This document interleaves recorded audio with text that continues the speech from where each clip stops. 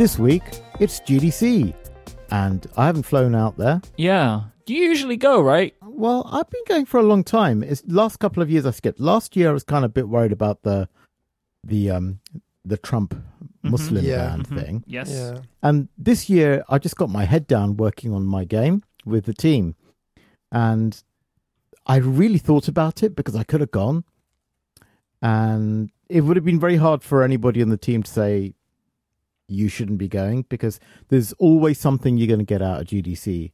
But actually, I used to say to people who didn't go that you can catch all this online anyway. So I thought, why not try my own medicine and see how much I can get online?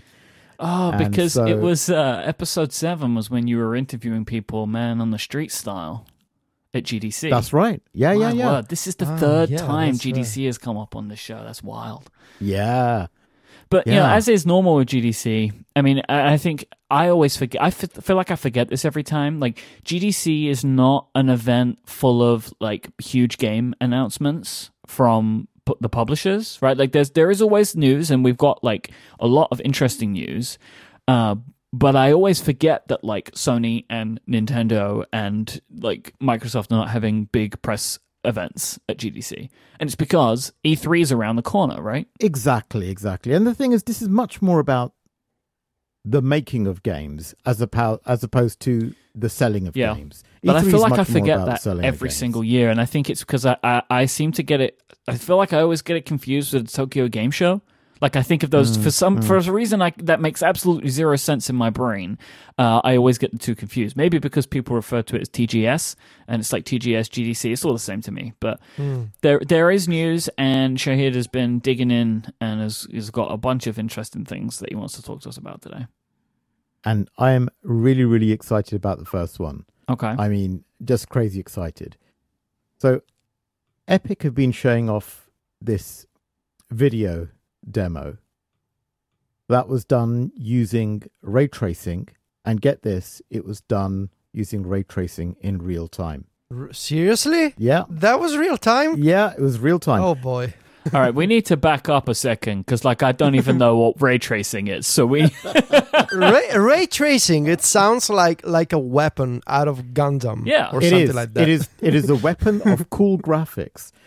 If you've seen amazing graphics used in films over the last 10 years, I would say, maybe a little bit longer, that has been because of ray tracing. If you remember the first Toy Story, that was ray tracing. And the reason ray tracing is used for films and not for games is because it is extremely, extremely expensive. It can take hours, days to render a really, really good frame, just a single frame of video, traditionally. But you know what? Moore's Law, and of course there's this little company, not so little anymore, called NVIDIA, who have been upping the game with their graphics cards year in, year out, and are just doing some of the most incredible tech in the world right now. So NVIDIA are behind this. They have just started to work on a new range of cards called the Volta range. And the Volta range are really, really good with AI, but also they provide just about enough power to do ray-traced graphics in real time, which is the holy grail.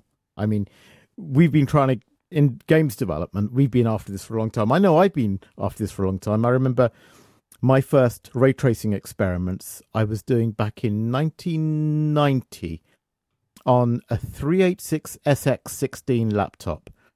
And each frame I was generating was taking something like 8 hours to render.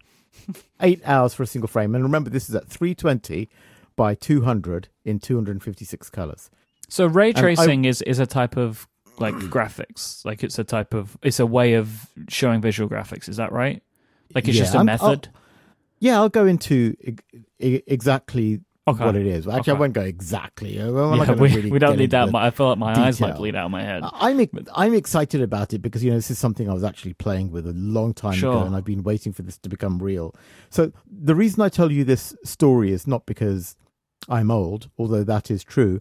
It's because Look at how far we've come. In 1990, we were rendering a frame of 320 by 200 by 256 color imagery, low quality, low number of objects in the scene, and it was taking 8 hours. And now we're talking about doing the same thing in 1/60th of a second at 100 times the resolution with thousands of times more color. And that's how far we've come in about 20 years. It's just nuts. So, why is ray tracing so cool, right? I won't go into the detail. Anyone can Google it if they really want to. And if they're maths heads, they can study the science behind it. But the reason ray tracing is so cool is because it does 3 things really, really well over traditional rendering techniques. It does reflections, it does refractions, and it does shadow, including soft shadow, absolutely beautifully. And it's why it's used so much in film, because you cannot compromise with quality of those effects in films. As soon as you start to compromise on reflections, refractions, your mind goes, that is computer graphics. Whereas with ray tracing, you are able to produce imagery that looks photorealistic. And the reason for that is simple. Yeah. If you were to examine how traditional graphics works, they use a process called scanned line graphics or rasterization. I won't explain what either of those is in detail, but what I will say is and probably most of our listeners will be familiar with this, is it's about constructing objects out of triangles, and then the GPU will draw those triangles into a buffer from back to front and loosely apply materials and lighting on a vertex or down to a fragment and pixel level. Okay, that's what it does. And the reason it's so efficient is because modern GPUs will allow you to process many fragments or pixels in parallel, hundreds of them at a time. And they're all doing very, very similar calculations. Now, the problem with that is it still doesn't handle, although the images are really good, as we've seen with the latest video games. Yeah, I'm gonna put some links in the show notes to some of the videos that have come out from GDC as well that show this ray tracing stuff, so people can go and see that.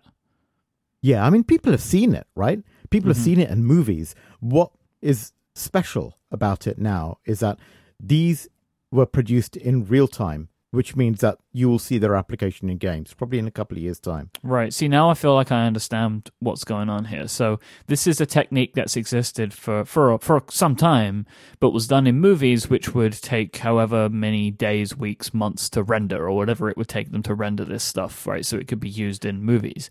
But the difference is now with the real-time stuff, it means that this technique can be used in video games because video games have to render this stuff in real time, right? Because you have to see it unfolding in front of you rather than waiting like 3 weeks for your game to like load into memory before you play it.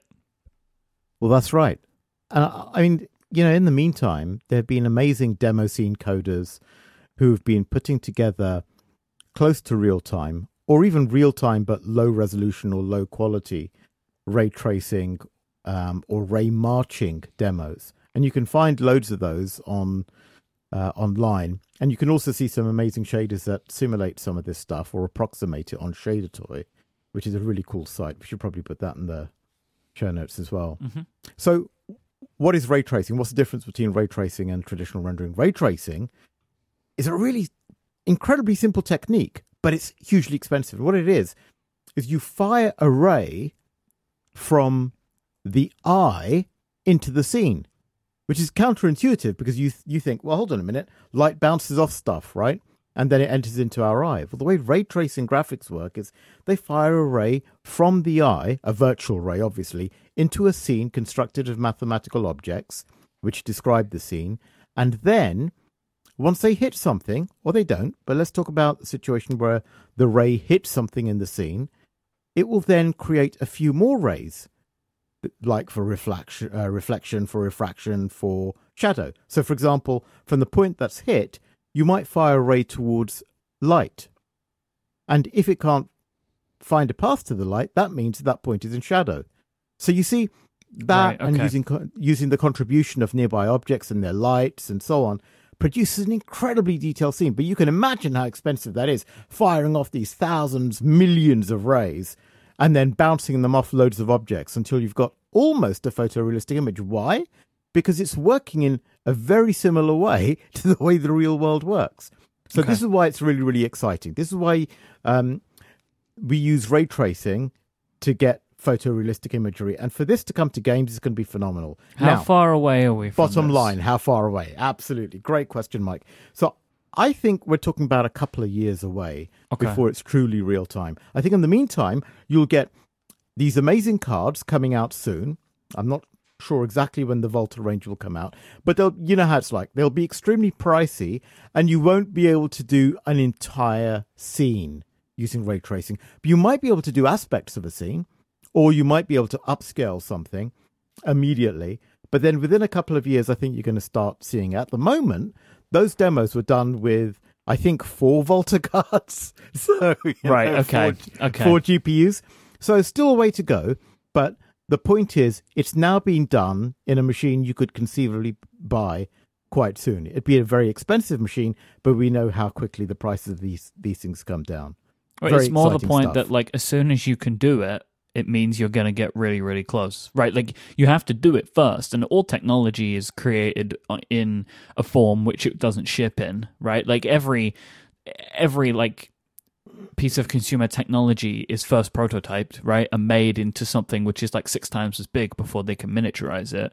But like, that's just how technology is manufactured, and this is that part of that, right? The moment they've worked out what they need to do, and now it's just a case of getting the price down and getting the manufacturing down until it's at a stage where it can be sold, right? Yeah, totally. This is a watershed moment. You've totally nailed it. We had the same situation with VR, of course. Yeah. Before we had the advent of the recent slew of VR headsets, there was really no VR. It was just experimental. And before this announcement, ray tracing in real time for video games was a pipe dream. Now there's a statement of intent saying, hey, look, this is not a pipe dream anymore. This is coming, and here's an example of what we're going to be able to do with it. Oh, and by the way, we actually did this, and this was real time. And of course, the other interesting thing is that NVIDIA producing tools not just for Unreal, but for loads of top-tier game developers. My former colleague, Lorenzo, actually works at NVIDIA now, and he sent me a picture of their stand, which is very kind of him, showing me their tech working in Unity as well. So before long, just think about it, 2 years' time, the average independent developer will be able to use Unity to create ray-traced games. It's just amazing. That's wild. And you won't be able to tell whether these things are real or not. And that in concert with some of the facial animation tech we've been seeing coming out of GDC, I forgot to mention this. There's some amazing facial stuff. I don't know if you saw the Andy Serkis video. I did see that, yep.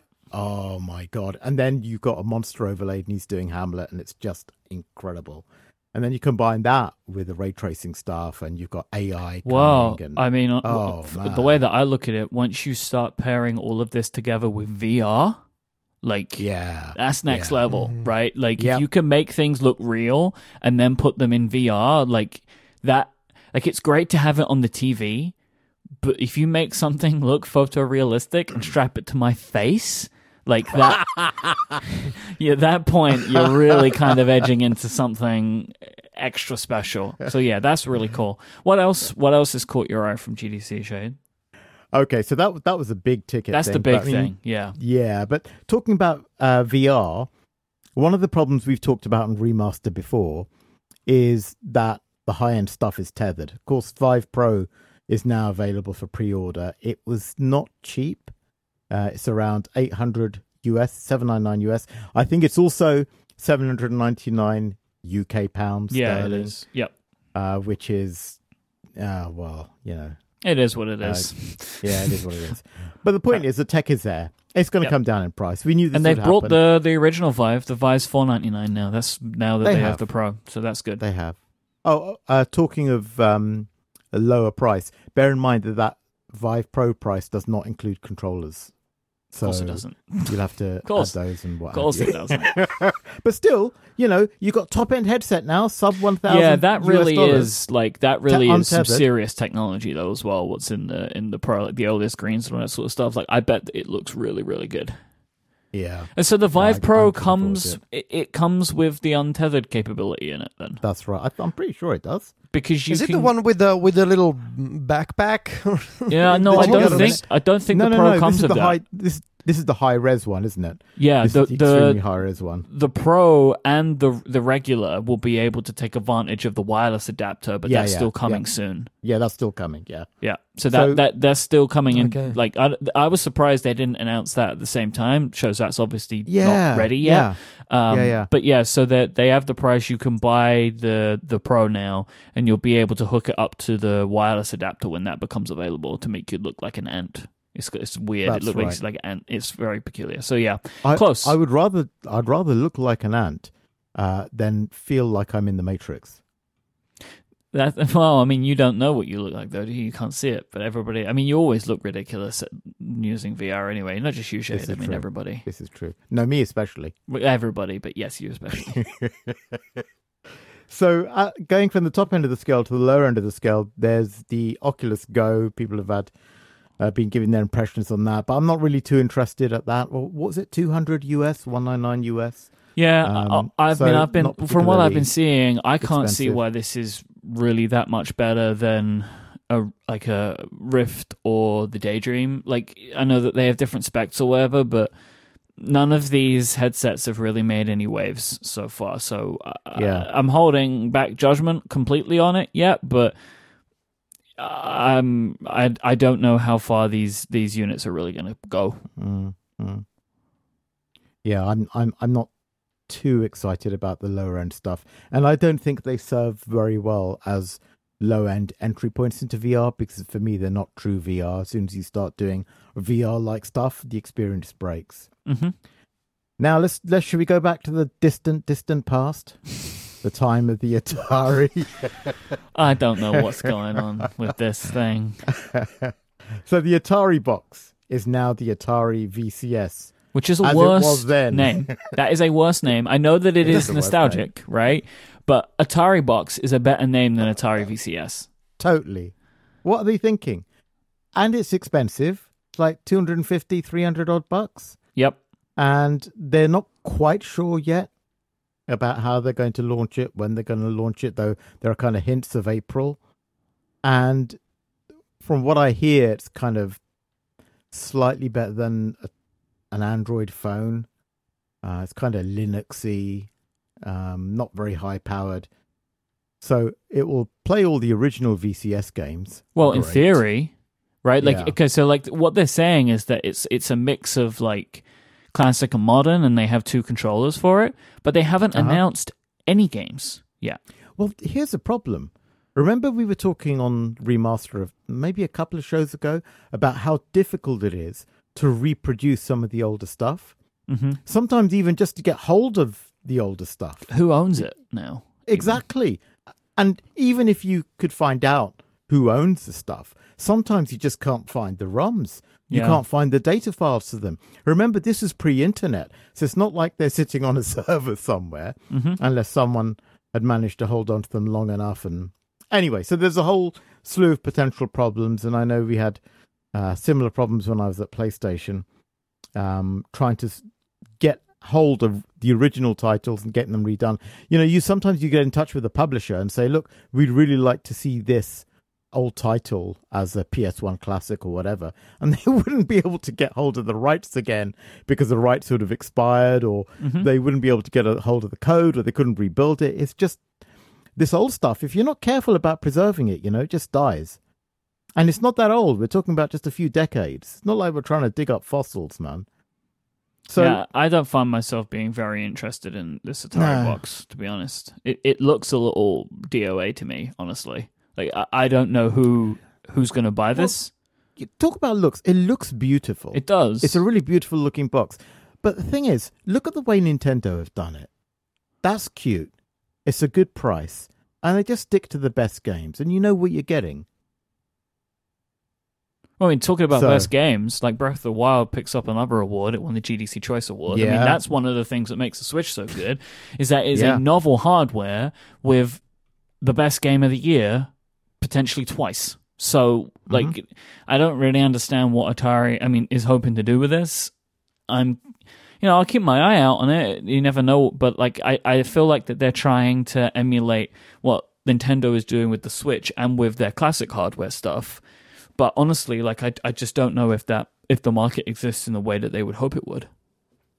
So if you had a choice between a Switch and modern games and no access to the Virtual Console and the Atari box, and they're about the same price tag, what choice are you going to make? I mean, okay, with the Switch, you might be missing some of the things that you love, but don't worry, you can be getting everything else. And it's all modern, it's all good, played loads of ways. That's kind of what they're up against. And here's the other killer as well, is that for the price of a slightly expensive card game, a very expensive card game every year, you're likely going to get the next Nintendo virtualized in a box. Might I suggest a Nintendo 64? Yep. Coming maybe this Christmas, And if Atari Box misses the April date, and they probably will, and they're up against another Nintendo and the Switch, and maybe the Switch is at a price cut, wow, it's going to be rough, isn't it? Yeah, I don't think it's very good for them. So should we blast through these last several little parts? We've got like some tools for developers, right? The Google Maps API is available for Unity devs because they're trying to convince people to make AR stuff. Yeah, we talked about this in Remaster as well. Remember, we were talking about AR and how it'd be really cool if you could get access to the Maps API. Here it is. So it's just to make the next Pokemon Go, basically, which it seems very peculiar to me that it's like this amount of time has passed before this has happened, but it's now something that people can do. And then Magic Leap, which is that mixed reality stuff, they've opened a portal for developers now too. That's right. You excited about that? Feels like vaporware to me. Mm. Like, yeah, you mean they opened like a literal portal? Considering that I see what you did there. There he is. Man, you've been quiet. Did you just pop out of a portal? I think Federico's been sitting and writing that joke for the. No, I actually just popped. Just because it's not like I was listening in silence for 15 minutes, just thinking of this moment. Come on. Nope. Eventually, they're gonna say it. Hey guys, talking about portals, budget cuts. Portal mechanic. What is? I saw a video and it's about killing robots, basically. Oh, you got it. Oh, it's amazing. I have played this game. I am so jealous. I played it on a HTC Vive like maybe 18 months ago, so like when it was in early access, and I loved this game. It is a really cool game. It has one of the best movement mechanics. Oh man. Like, I mentioned this at the time, but like, so the way that you move is you kind of like, you shine a laser beam onto an area and like you see through a portal into where you're going to be going. So you can like throw these balls and then these balls expand into portals. So you can throw like a ball through like an air vent and then you can take a look into the room that you've just thrown it into and then basically step through that portal when you're in the room, right? It's very clever. And I spoke about this at the time. Like I threw a portal ball up onto a ledge and I went up there and I had like a vertigo feeling because I didn't know that I was on the edge of the ledge. It was really friggin' incredible. Like this is a very, very, very good game. And it's going to be getting official release in April. Right, I think something like that. April or May. May. It's coming to the Vive and the Rift in May. So if you have a VR setup on a PC, I really, really, really recommend Budget Cuts. Like I played it for like maybe 20 minutes, and I absolutely fell in love with it. It's one of the best games I played in VR, and this was even just in early access. It's really cool. I liked it a lot. And yeah, you're kind of like. I didn't really get much of the story, but you're basically like in these environments trying to escape past robots. It's pretty cool. Like a mix between Portal and Metal Gear or something like that. I liked it a lot. It was a fun game. I'm sold. All right, today's episode is brought to you by Squarespace. Make your next move with Squarespace, and when you do, use the offer code InsertCoin at checkout and you'll get 10% off your first purchase. Squarespace will let you easily create the website that you want for your next idea or project. Whether you want to create a blog or portfolio, a site for your business, a site for an event, or even add an online store, Squarespace is the all-in-one platform that will let you do any and all of that. There's nothing to install, there are no patches to worry about, or upgrades needed. You quickly and easily grab a unique domain name if you need it, and you can also take advantage of beautiful award-winning templates. They are fantastically designed and very easily customizable to help you show off your great ideas. Squarespace back all of this up with a 24/7 customer support, which is award-winning in case you need any help. They are the total package. Squarespace have everything that you need for you to start your next website. Squarespace plans start at just $12 a month, but you can sign up for a trial today with no credit card required. Just go to squarespace.com and use the offer code INSERTCOIN, INSERTCOIN at checkout, and you will get 10% off your first purchase and show your support for Remaster. Our thanks to Squarespace for the continued support of this show. Squarespace, make your next move, make your next website. So Federico, there was another Nintendo Direct. This was a Nindies showcase, which they did one of these last year, I think. What was happening in the Nindies showcase for this year? So for the Spring 2018 Nindies showcase, which for those not aware of this terrible name, it's Nintendo and Indie games, therefore Nindies. Nintendo showed off, I think, about 14 games in total, and the highlights. So I would cut to the chase and say immediately that it was not a terribly exciting Indie showcase. It wasn't, especially compared to the one last year, which had lots of really, really exciting games in it. Like this one, as some games I've heard of, like West of Loathing and Lightfall and Reigns, which was on iOS. Yes. And there was a game called Just Shapes and Beats, which looked kind of cool, and Pool Panic, which looked kind of weird. But it didn't really feel like this Direct had any huge blockbusters to it, and I think that might have been because a couple of them they did in the main Direct. Like Undertale should have been in this one, for example. Undertale should have been here. And even if you take a look at the announcements that came out after the video, stuff like Nidhogg 2 and Hyper Light Drifter, which is this action RPG game that we were talking about a couple of years ago. This was also made through using Game Maker Studio, which Nintendo announced in the last Nintendo Direct that it's now supported on the Switch. And this would have been terrific to have in the Indie Showcase. Instead, it came out as an announcement on Twitter, I think. Other highlights, I guess that judging from people's reactions, the Banner Saga 3 is coming to the Switch. I have no idea Lumines, what that is. I don't know. Me neither. But it's kind of popular. It's been on PlayStation. It's on iOS. Okay. It's a strategy game talks about Vikings, I want to say. Lumines, though, it's a puzzle game that came out. Shahid, correct me if I'm wrong, but it came out during the PSP days. You're right. And it's made by the guy who also made Rez, rather, not Rex. Rez, yeah. Rez. I cannot remember his name, but it's this puzzle game with really cool techno music and really cool graphics. And I used to play this a lot on the PSP. And then I think a few years later they made a Nintendo DS version. This was back in the days when the Sony was trying to fight the Nintendo DS. And so Lumines was a really big exclusive at the time. And this one is called Lumines Remastered, and it's coming to all the platforms, PS4, Xbox One, PC, and the Nintendo Switch.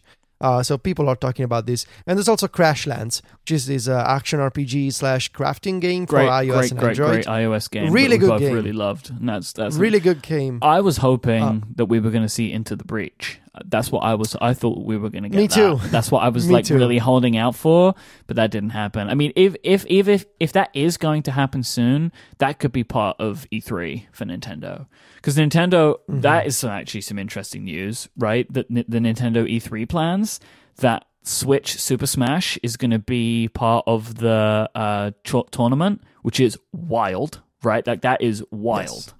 That we're going to be seeing that game in like 2 months.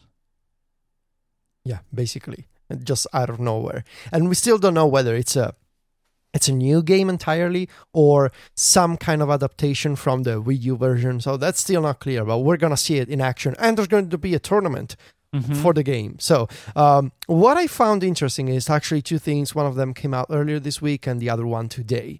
So Nintendo revealed the 10 best-selling indie games on the Switch. And there's some pretty obvious names here, but it's still good to mention them. SteamWorld Dig, Stardew Valley, of course. Yeah. Celeste, Golf Story, which I really want to play. Golf Story is so good. Yeah, I want to play that game. And Overcooked and Shovel Knight Treasure Trove are also part of this collection. They didn't rank them, though, did they? I don't think so. No, they just gave out. Name. I mean, it was the list. obviously Stardew, right? Like Stardew Valley. I think so. Must have 100% been the best selling. Like that was in the top 3 on the charts for like months. Yeah.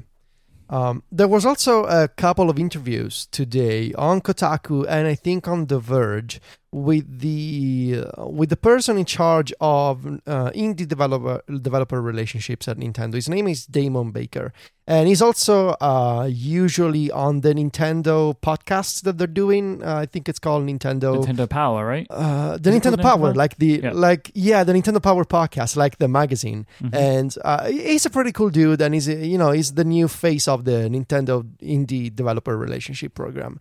And I think, so I was skimming through this interview on Kotaku, and he was talking about this idea of Nintendo moving to a model where there is some kind of elite status for some developers. So you can get approved by Nintendo. So rather than having your games approved on a game-by-game basis, it's sort of a closer relationship between Nintendo and the developer so that you get a better status in the eShop and with Nintendo, and you have more freedom to make games because you are already part of the elite program. And it's kind of the same concept that for a long time iOS developers have been asking Apple to do, sort of to have some kind of special tier for trusted developers, trusted partners, so that they can have more freedom and better access to the company they work with. Which I think is an interesting... Like basically treating some independent developers like they treat EA, right? Would be my expectation. Yeah.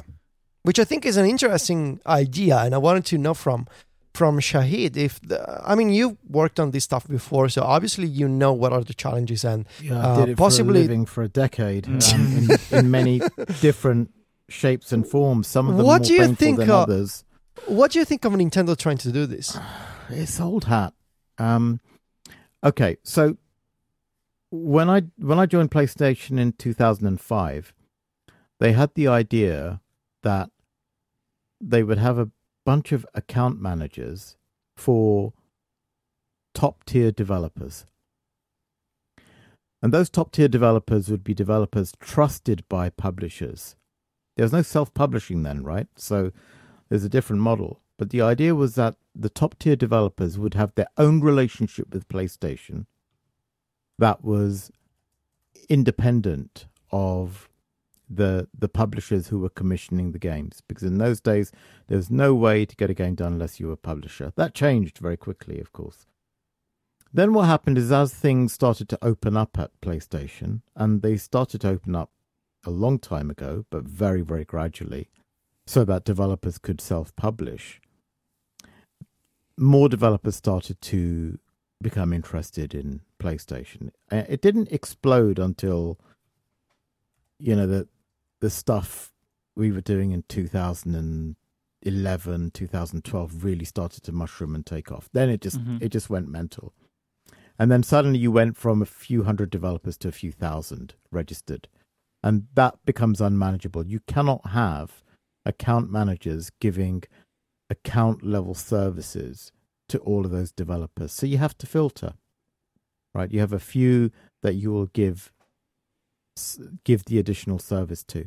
But I like the way Apple do it, and I like the way PlayStation did it. And that is, there was no elite status. Not everybody likes it, because there are some developers who say, oh yeah, but I want to know who's being treated better. Why? Well, so you can feel bad if you're not. The difficulty is in establishing the criteria by which you get better treatment. So you could do that by revenue, which is the commercial way of doing it, because then that partner becomes trusted. The problem with that approach is that not every game that has an amazing amount of revenue is the kind of game that the platform necessarily wants to use to promote itself. So in supporting that, what you're doing is you're weakening your own strategic message around platform support. Yeah, so the problem is establishing the criteria. Once you make the criteria public, then of course what happens is it becomes easy to game the system. Have we seen it happen time and time again? You've seen it with Steam, you've seen it with iOS. You know, people can submit endless clones. Yes, Apple have become better about taking down the clones. The problem with having a completely transparent system, and I know this sounds bizarre coming from me, right? But the reason you do it like that is because you make it more human. You are very, very open about it. But in keeping the rules slightly opaque in the way Apple has traditionally done, then let people infer what they like about why a partner is being treated a certain way.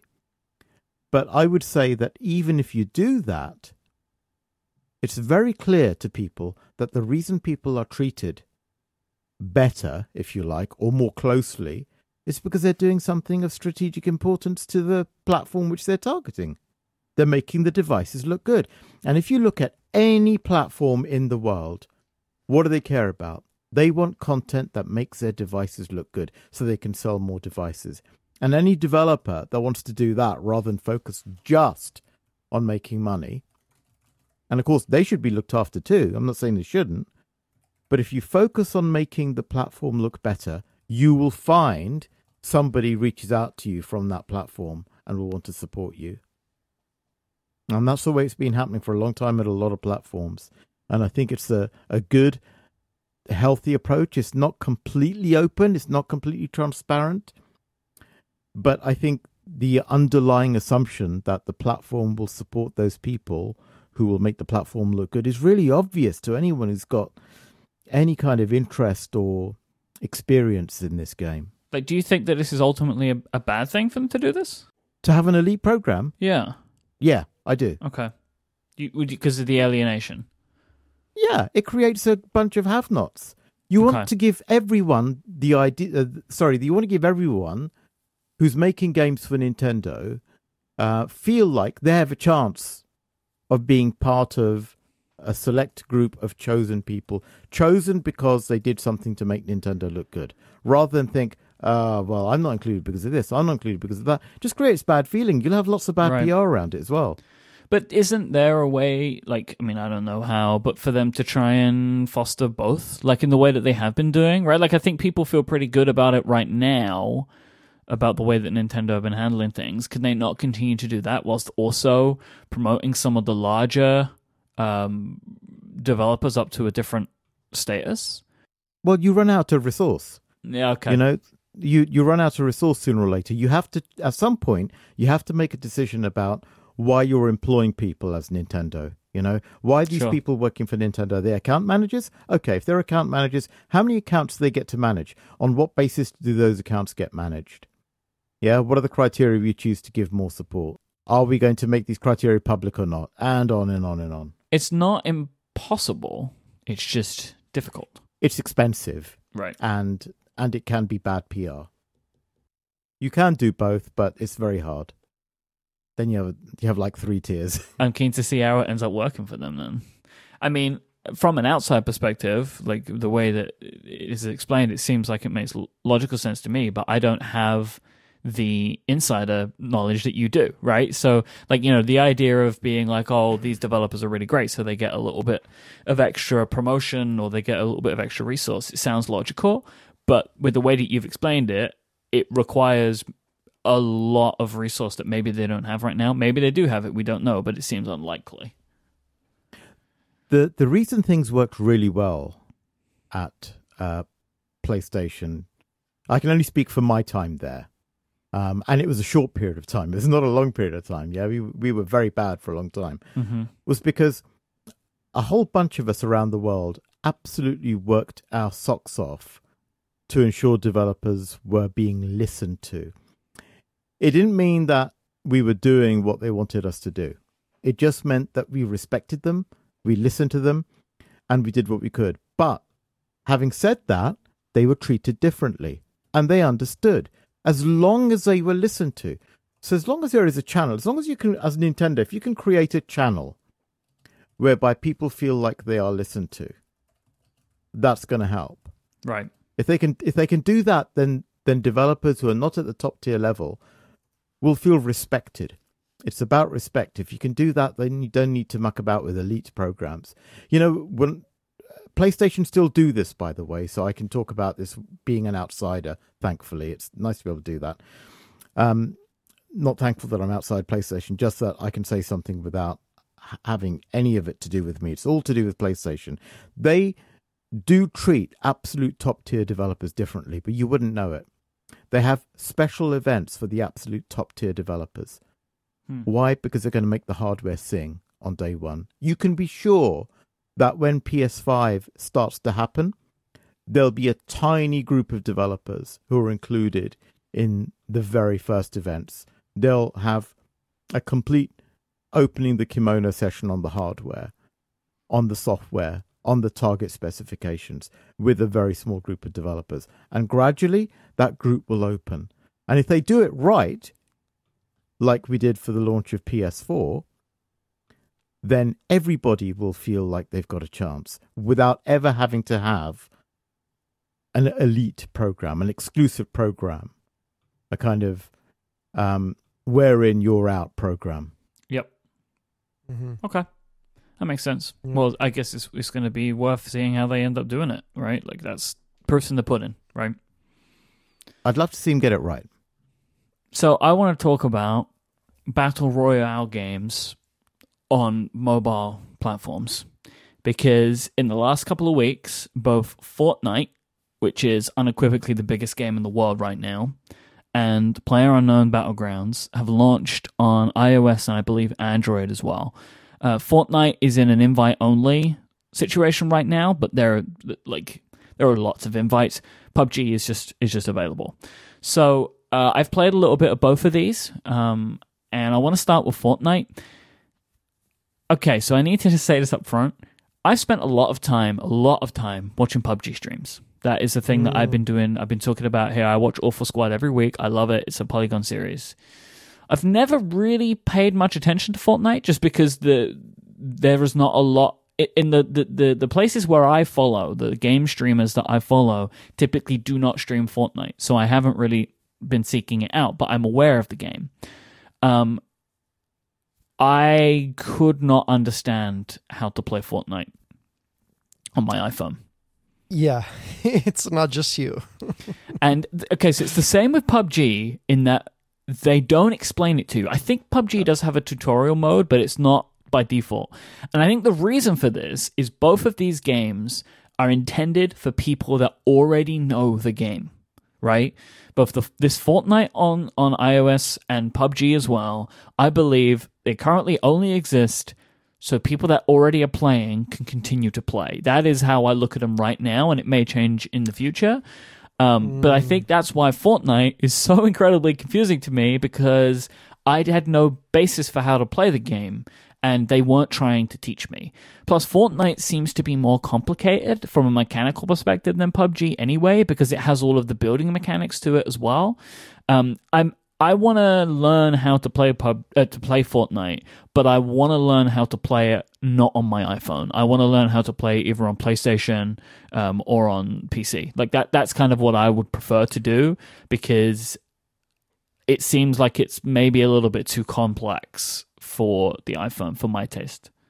Yeah, I can tell you that I tried to play Fortnite on my PS4, and they don't explain anything to you on the consoles either. Really?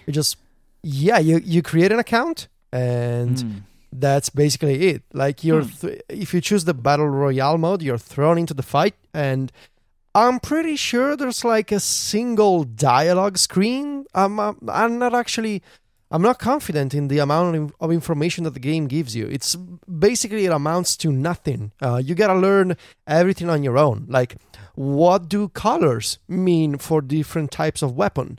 Or what does it mean that you need to build? What does it mean that you need to drink potions? For example, nothing is explained to you. And so I try to set up, of course, I set up my Fortnite account, and I try to play a bunch of matches, either in solo and team mode. And it went terribly. The best that I did was I ranked 17th or something. And I felt like an idiot because I didn't know any rule. I didn't know what the weapon colors meant. I had potions, but I didn't use potions because I thought, well, my health bar is full, so I shouldn't use potions. Turns out those are shield potions, which are a separate bar than health. The game teaches you nothing. And so I ended up feeling like a sucker and going to YouTube and checking out like best practices and tips and tricks for Fortnite, common mistakes to avoid in Fortnite. And it turns out that I was playing like a completely different game. And if you don't, basically, if you don't build in this game, you're going nowhere. And once you, there's a spectator mode, which I found useful because I was able to continue watching the people who killed me, sort of in a sad but also interesting way. And also, I rewatched the very famous at this point stream with Ninja, the Twitch broadcaster, and Drake. And for some reason, the guy who was supposed to be arrested in the United States, Kim.com, the mega upload guy, he was also playing with them for some reason. Anyway, that was really useful because I was able to see how players who know Fortnite, such as Ninja and Drake, apparently, all the moves and all the I think the that things this that is they part do. of how these games work, right? Like, Yeah. that you learn it by watching. I mean, so like I I guess. know all about how to play PUBG before I've ever played it, right? Like, I knew how to play the game. I knew all the places. I knew my strategy. So you're saying that in a way, streaming is the new tutorial. I think for these types of games, like this specific game type, this like massively multiplayer online battle royale game, that they are so like kinetic that they're drawing people in to watch online, and that the games are developing.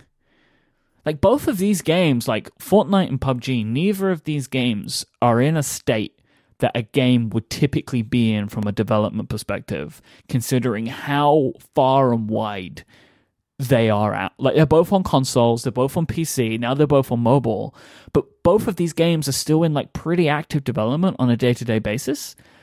That it's like, and again, like I'm definitely coming at this more from PUBG than Fortnite. I am very aware that we're going to get many people giving us feedback about how we're misrepresenting Fortnite, and that is purely because, for a reason I can't explain, Fortnite doesn't grab me in the way that PUBG does, and I don't know what it is.